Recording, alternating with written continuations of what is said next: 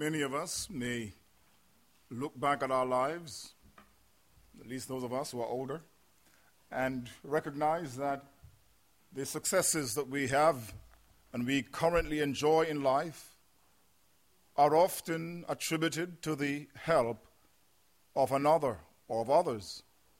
In other words, where we have arrived, we hardly have done so on our own. If you look back to your earliest years, you will find that there were teachers along the way who spent time with you to explain concepts and ideas that were difficult. There were those who believed in you and took of their time and of their energy.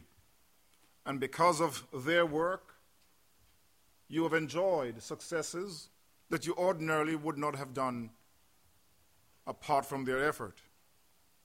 You look at the parents that you have had, guardians who have sacrificed, many of whom did not take trips that they longed for. Some of them wanted to tour Jerusalem or tour Israel, go on a Christian tour, but they had to pay for our education. And so many of these things were put on the back burner, and some of them never were ever brought on the front burner because of the money spent on our education. Much of what we have received by the sacrifice of others. And it is therefore appropriate that we are grateful. And while we are grateful for the sacrifices of others, we must be doubly grateful, infinitely grateful for the sacrifice of the Lord Jesus Christ. A sacrifice that transcends all the sacrifices that have ever been made in this life. And Hebrews chapter 9 rarely captures this idea of the sacrifice of the Lord Jesus Christ.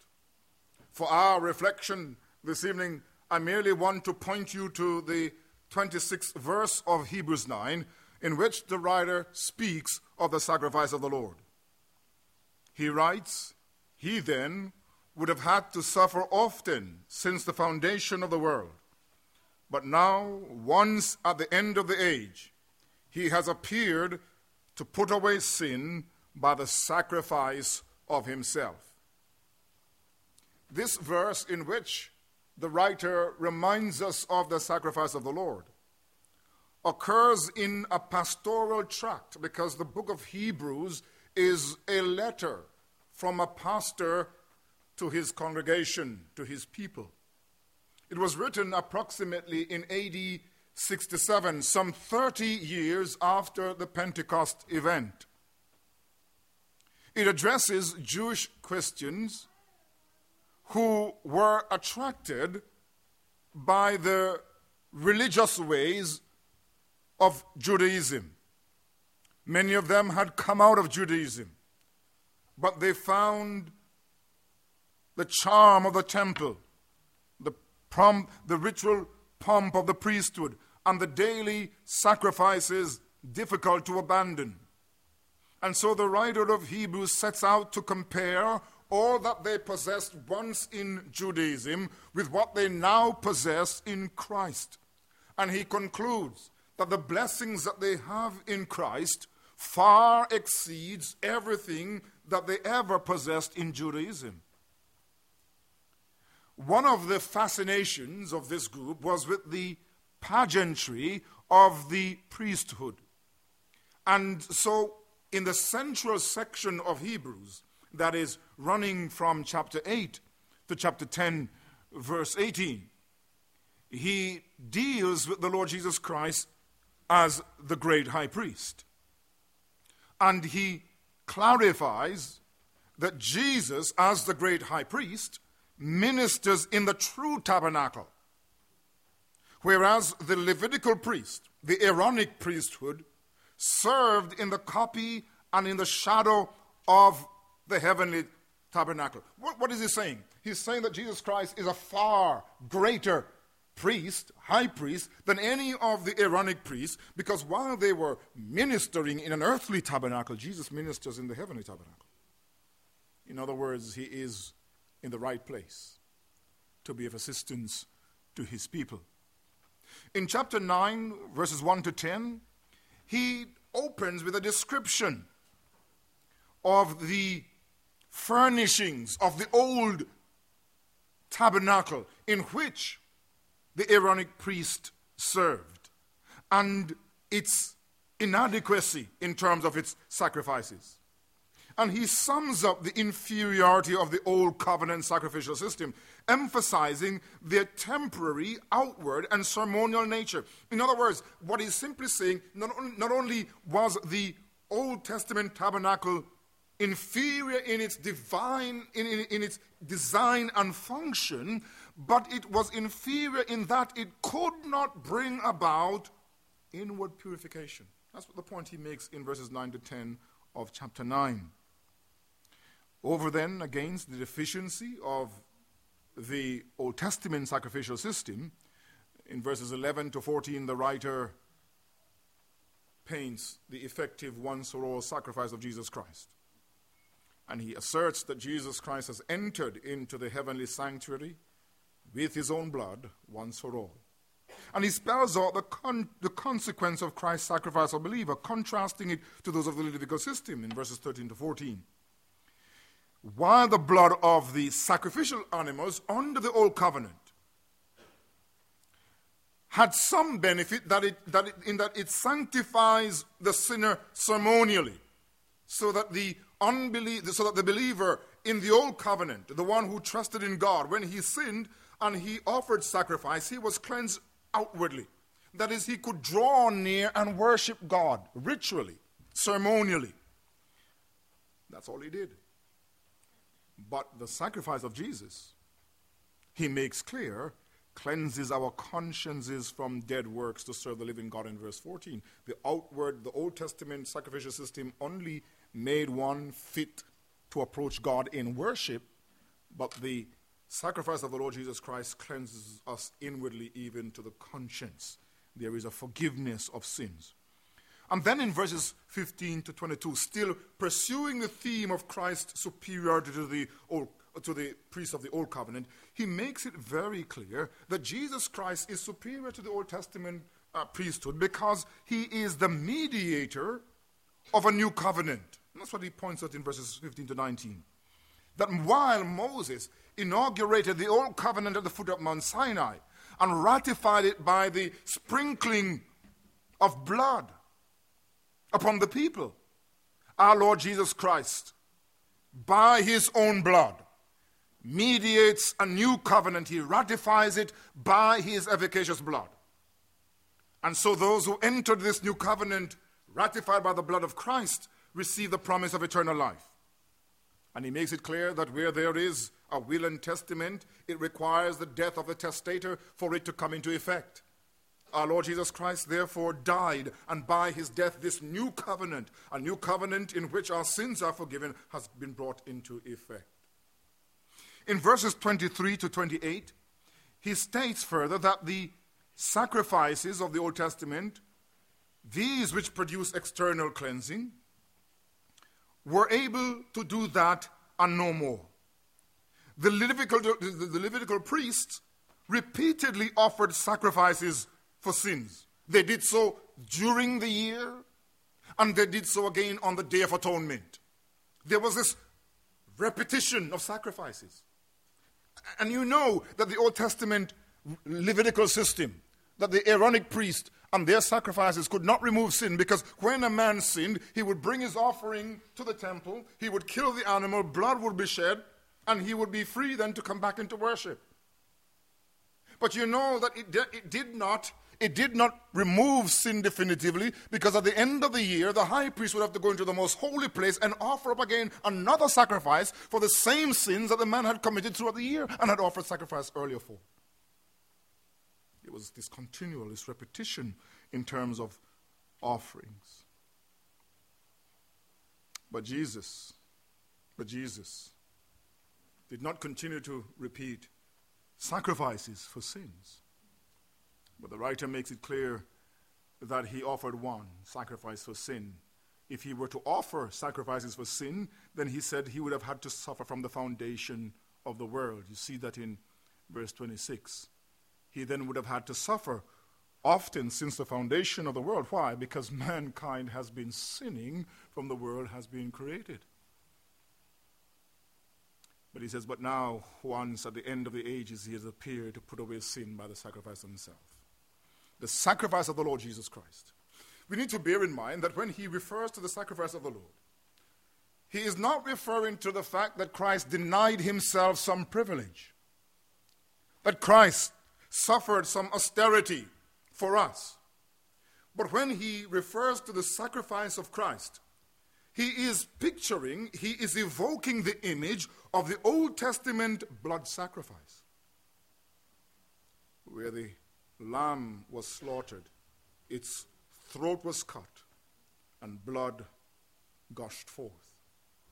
It is a sacrifice of this nature, a blood sacrifice that is now brought to us as the effective and atoning sacrifice. Now, as I look at verse 26, I want to make a few remarks regarding the nature of Christ's sacrifice, as we can deduce from the verse. First of all, Christ's sacrifice was the decisive act of a life of self-giving. Christ's sacrifice was the decisive act of a life of self-giving. He says, but now, once at the end of the ages, he has appeared to put away sin by the sacrifice of himself. For the apostle, the ages, the end of the ages, have now arrived in the coming of Christ. That these are the last days. And what he is saying, once at the end of the ages, in these last days, inaugurated by Christ, he has appeared to put away sin by the sacrifice of himself. Christ appeared at the end of the ages, once at the end of the ages, to put away sin. But we need to recognize that this sacrifice of our Lord Jesus Christ was the climactic act in a life of perpetual sacrifice. What I'm trying to get at is that when we think of the cross, we ought to recognize the cross as the climactic act of Christ's sacrifice or sacrificial life for us. That his entire life was sacrifice. The very fact that he was God before the creation, and that he came into the world, took flesh, humbled himself, that in the incarnation, what I'm arguing is that the very incarnation itself was an act of sacrifice on the part of Christ. Because he put aside the glory and the splendor of heaven to come and to dwell amongst men. That he came into the world, a world at war with him, a world in rebellion. He embraced a life of poverty. Birds of the air, they have nests. Foxes have their dens. But the Son of Man has nowhere to lay his head. He lived in sacrifice. I would suggest to you that as he dealt with his critics, as he listened to them, as they came up against him, as they spoke evil against him, that he who is creator of the universe, to bear with them, lived in sacrifice. Sacrifice marked the entirety of his life. But here we see the climactic act. He says there, but now, once at the end of the age, he has appeared to put away sin by the sacrifice of himself. The cross, therefore, represents the greatest point of his self-giving and sacrifice. It's the culminating act in a life of obedience to God. It is the greatest act of obedience and sacrifice. And the writer underscores the climactic or the decisive nature of his sacrifice when he says regarding our Lord Jesus Christ, he has appeared to put away sin by the sacrifice of himself. But he says, but now once at the end of the age. That this sacrifice of our Lord Jesus Christ is a once-for-all sacrifice. It's decisive, it's climactic. And there is this emphasis in these passages here in chapter 9 and in chapter 10 on the once-for-all nature of Christ's sacrifice. You go back up to verse 12 in this passage in chapter 9. Not with the blood of goats and calves, but with his own blood he entered the most holy place once for all, having obtained eternal redemption. Our Lord Jesus Christ offered one sacrifice. This point is reiterated. In verse 28 of chapter 9, he says, Christ was offered once to bear the sins of many. And to those who eagerly wait for him, he will appear a second time apart from sin for salvation. You skip over to chapter 10, verses 12 and 14, which was read for us earlier. But this man, after he offered one sacrifice for sin forever, sat down at the right hand of God. From that time, waiting till his enemies are made his footstool. For by one offering he has perfected forever, that is, he has saved forever those who are being sanctified. You see, our Lord Jesus offered this decisive, once-for-all sacrifice because it was all that was needed. There is therefore an intimation of the power of his sacrifice. It is precisely because his sacrifice was powerful that it was therefore effective once and for all. We see then the decisive sacrifice. So the sacrifice of the Lord Jesus Christ was a decisive act of self-giving. But it ought to be borne in mind, secondly, that the sacrifice of Christ was not only a decisive act of self-giving, it was also an elective act of self-giving. And by elective, I am arguing then that the death of Jesus Christ, the giving of Christ of himself, was a voluntary act. It was an elective act in that he chose to die. We do agree that he was sent into the world. For God so loved the world that he sent his only begotten Son, or he gave his only begotten Son. He is the sent one, and we can talk therefore about the sentness of Christ. But we must recognize that it was not merely that Christ was sent, but that he came, that he volunteered. This sacrifice of Christ was an elective act. In other words, he chose this mission. He knew what he was getting into. He didn't arrive here and then found out, you know what, I think I signed up for more than I bargained for. He knew before he came into the world that this was going to lead to his death. He knew that he was going to be abandoned on the cross. He knew the sufferings. That is precisely the reason when he was in the Garden of Gethsemane, he was so grieved, because he understood what the cross meant. But this was an act of sacrifice. It was not only a decisive act of self-giving, it was an elective act of self-giving. You see that because in verse 26 he says, but now once at the end of the age, he has appeared. He has been manifested, but he manifested himself. He came. He came to take upon himself sin. And I would want to suggest to you that this sacrifice as an elective act is rooted, first of all, in his love for his Father. For this was the only way. We get ourselves tied up into knots in systematic theology talking about the necessity of the cross and the hypothetical necessity of the cross. In other words, could God have found another way to save mankind? And if he could have, then he would have. I would argue that this is the only way by which he could justly forgive our sins, by himself taking our sins. It is because of the love of Christ for his Father that he undertook this task. But it is also because of his love for us that he gave his life. He could say, I have power over my own life to lay it down and to take it up. He gave up his life and he took it again. No man takes it from me. I have power to lay it down and I have power to take it up again. This was an elective act. Christ volunteered. We often feel that God is distant And we do not always feel the closeness of God. We do not always feel the love of our Lord Jesus Christ.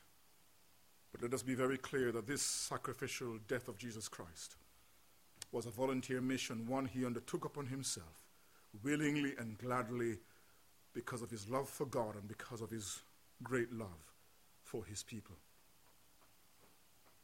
But my friends, this sacrifice of our Lord was not only a decisive, climactic act of self-giving, neither was it merely an elective act of self-giving, but this sacrifice of Christ was a purposive act of self-giving. A purposive act. That is, there was an intent and design behind this giving. Again, let us turn to the verse, and particularly part B of the verse. He has appeared to put away sin by the sacrifice of himself. But now, once at the end of the age, he has appeared to put away sin. That is, the sacrifice of Christ was not only elective, he took it on himself, it was purposive because he appeared to put away sin. And the purpose there is related to sin. That Christ came into the world for a purpose. That purpose was to deal with our sins. Now, we read in Hebrews 2:14 and 15 that our Lord Jesus Christ, his death on the cross and his coming to the world, was not merely related to forgiving our sins, but to liberating us from the power of Satan. You can only read in Hebrews 2:14 and 15. The writer says, "In so much then as the children have partaken of flesh and blood, he himself likewise shared in the same, that through death he might destroy him who had the power of death, that is the devil, and release those who through fear of death were all their lifetime subject to bondage." So that the Lord came into the world to deliver us from the clutches, from the tyranny, from the bondage to Satan. But he also came to deliver us not only from Satan, but from sin.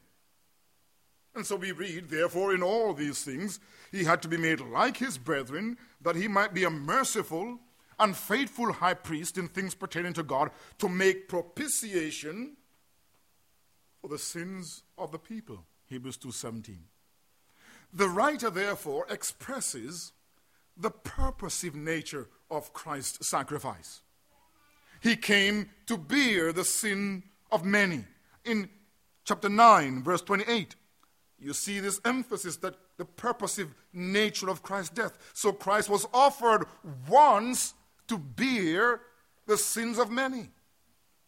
And in this sense, this matter of bearing sin is, of course, a allusion to the great evangelical passage there in Isaiah 53, where in Isaiah 53 we read of Christ as the one bearing our sins, lifting up our sins, where the term nasa means to lift up and to take away. He came into the world to bear away our sins, to take them away. That idea is found in 1 Peter 2 and 24. But here in our passage, he says, our Lord Jesus Christ appeared to put away sin. It doesn't say to bear sin, that is to carry it away, but to put away. And I understand that these ideas are overlapping, that you really can't make a too rigid distinction between bearing away sin and putting away sin, but there are two different words used, two different concepts used. The concept that he uses here in verse 26, where he says that Christ came and appeared to put away sin, is a very strong verb. It's the verb that is used for the cancellation of a debt. And here, he's actually saying Christ came to cancel our sin. It is a legal term. It is the word, the same term that is used in the Septuagint, which is the Greek translation of the Old Testament Hebrew. It is used in 1 Samuel 24, verse 11, where, I don't know if you can spot it, this word in this sentence, but at least you could try. It says, David now is talking to Saul. Saul had been pursuing him. And we read, David says, "Moreover, my father, see the corner of your robe in my hand, for in that I cut off the corner of your robe and did not kill you. Know and see that there is neither evil nor rebellion in my hand, and I have not sinned against you, yet you hunt my life to take it. Well, what's the word cancel? Where is it in that sentence? Well, it's there. Translated by the New King James as cut off. He cut off a part of Saul's robe. And that's what our Lord Jesus Christ came to do. He came to cut us off from our sins, to cancel them, to remove them. He came to make our sins invalid.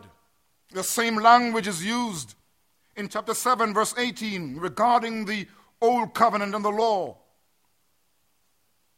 where we are told there, for on the one hand, there's an annulling of the former commandment because of its weakness and its unprofitableness.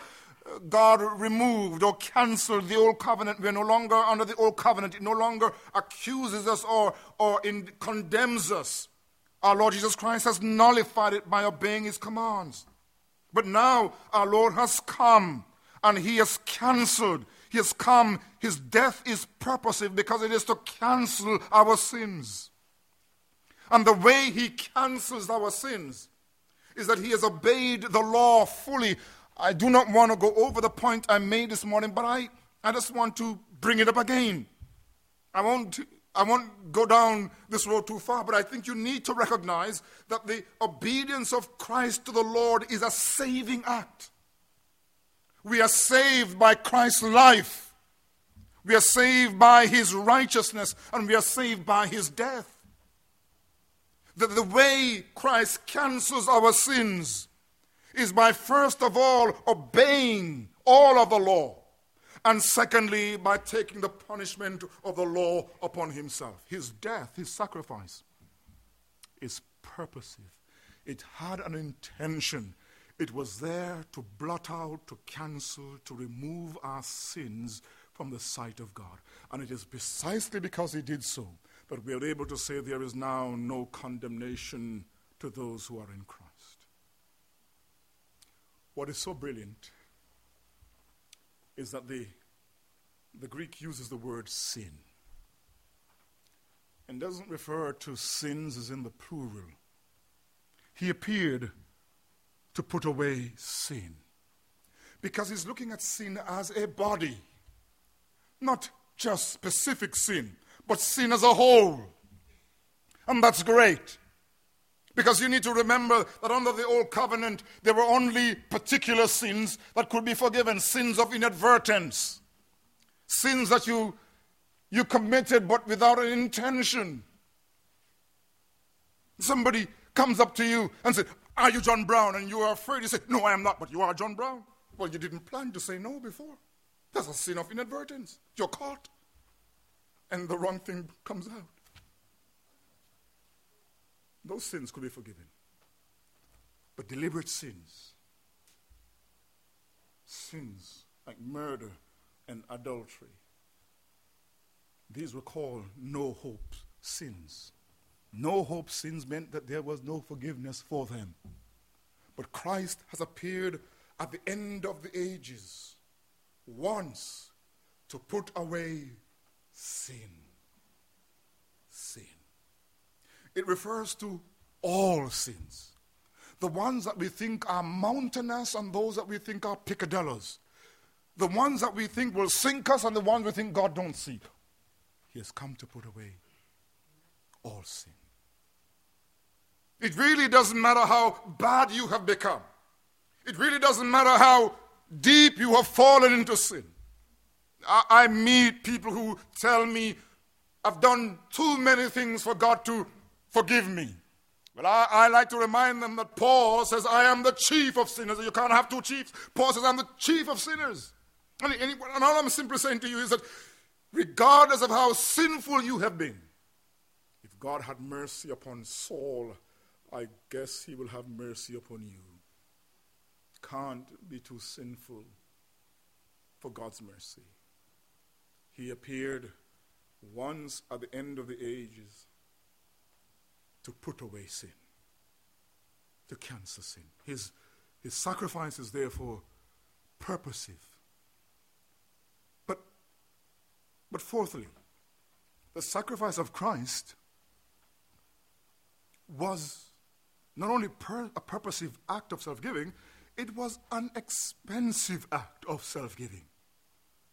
Sacrifice by its very nature, sacrifice inherently is costly. When we use the word sacrifice, we generally do so with the notion that something costs us. We won't talk about something as a sacrifice for us if it doesn't cost. And he says he has appeared to put away sin by the sacrifice of himself. This is the language of the temple. This is the language of the shedding of blood. And so by nature, sacrifice is expensive.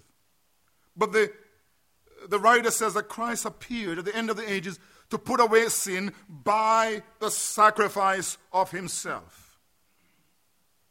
He came to atone for our sins.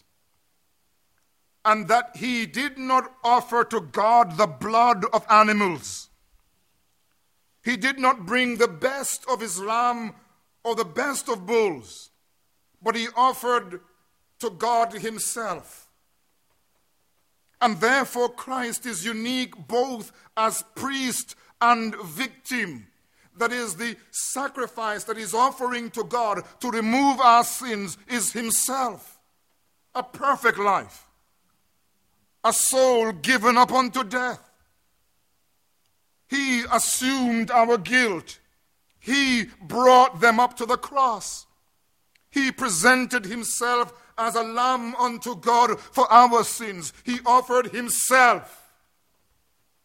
That's what the Old Testament sacrifices could not accomplish. Because the life of the animal was taken, but it was never given. But our Lord Jesus Christ, the perfect Lamb, offered himself for our sins. He is therefore our sacrifice. Paul could say, therefore, purge out the old leaven, that you may be a new lump, since you are truly unleavened. For indeed Christ, our Passover, was sacrificed for us. We need to realize that Christ as a sacrifice, his sacrifice was powerful, for he offered himself once, but his sacrifice was at a price because he offered himself. You and I need to remember as we draw near to the Lord's table that Christ died for us. That he offered himself not for his sins, for he had no sins. He offered himself for us, and therefore he was a vicarious sacrifice, acting on our behalf. He has borne our grief and carried our sorrows. Yes, we did not esteem him stricken, smitten of God, and afflicted, but he was wounded for our transgressions. He was bruised for our iniquities. The chastisement of our peace was upon him, and with his stripes we are healed. When we think of the cross, we must think of it that Christ was giving himself for us. It never, and it ought never to cease to fascinate us. For the more we come to know ourselves, the more wretched we realize we are. And yet the Lord Jesus, for us, was willing to give his life, to pay the ultimate price, to die for our sins. And this sacrifice was powerful, for he offered himself once, because once was sufficient. He, the perfect Lamb of God, was acceptable to the Father. You and I must realize that because Christ gave himself as a sacrifice for our sins, we must therefore give ourselves as a sacrifice to him. You will note in Romans chapter 12, verse 1, Paul says, I beseech you, therefore, brethren, by the mercies of God, that you present your bodies as a living sacrifice, holy and acceptable to God, for this is your reasonable service. The reason the Apostle Paul can tell the Romans that they must give themselves to God as a sacrifice, it is behind that he recognizes that Christ has given himself as a sacrifice for them. In other words, the basis of our self-giving to God is Christ's self-giving for us. It is because the Lord Jesus Christ gave himself to cleanse us from our sins, to save us from judgment and from hell. And I'm talking about condemning judgment. We ought to give ourselves to God. Yes, our self-giving to God is not salvific.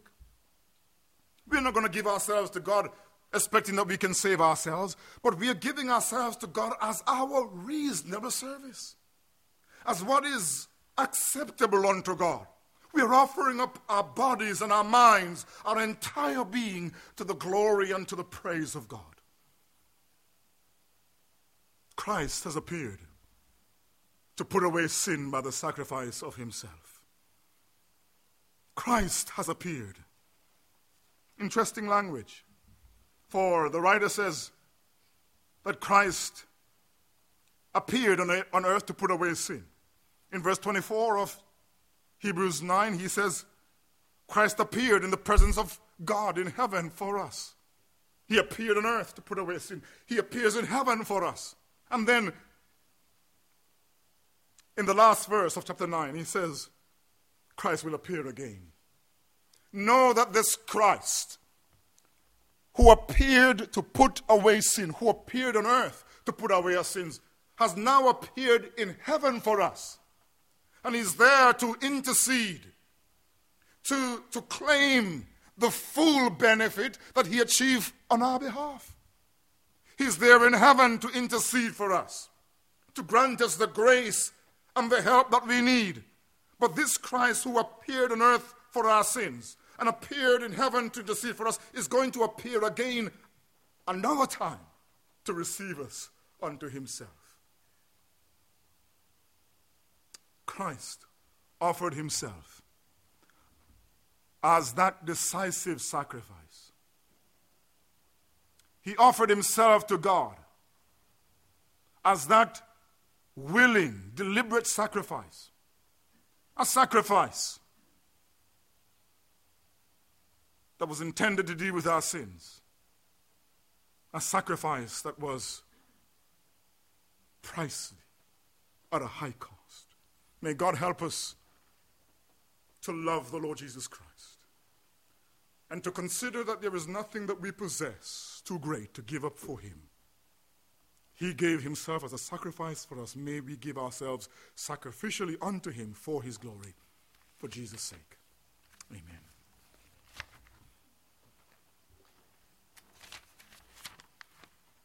We're going to sing Man of Sorrows. Man of Sorrows.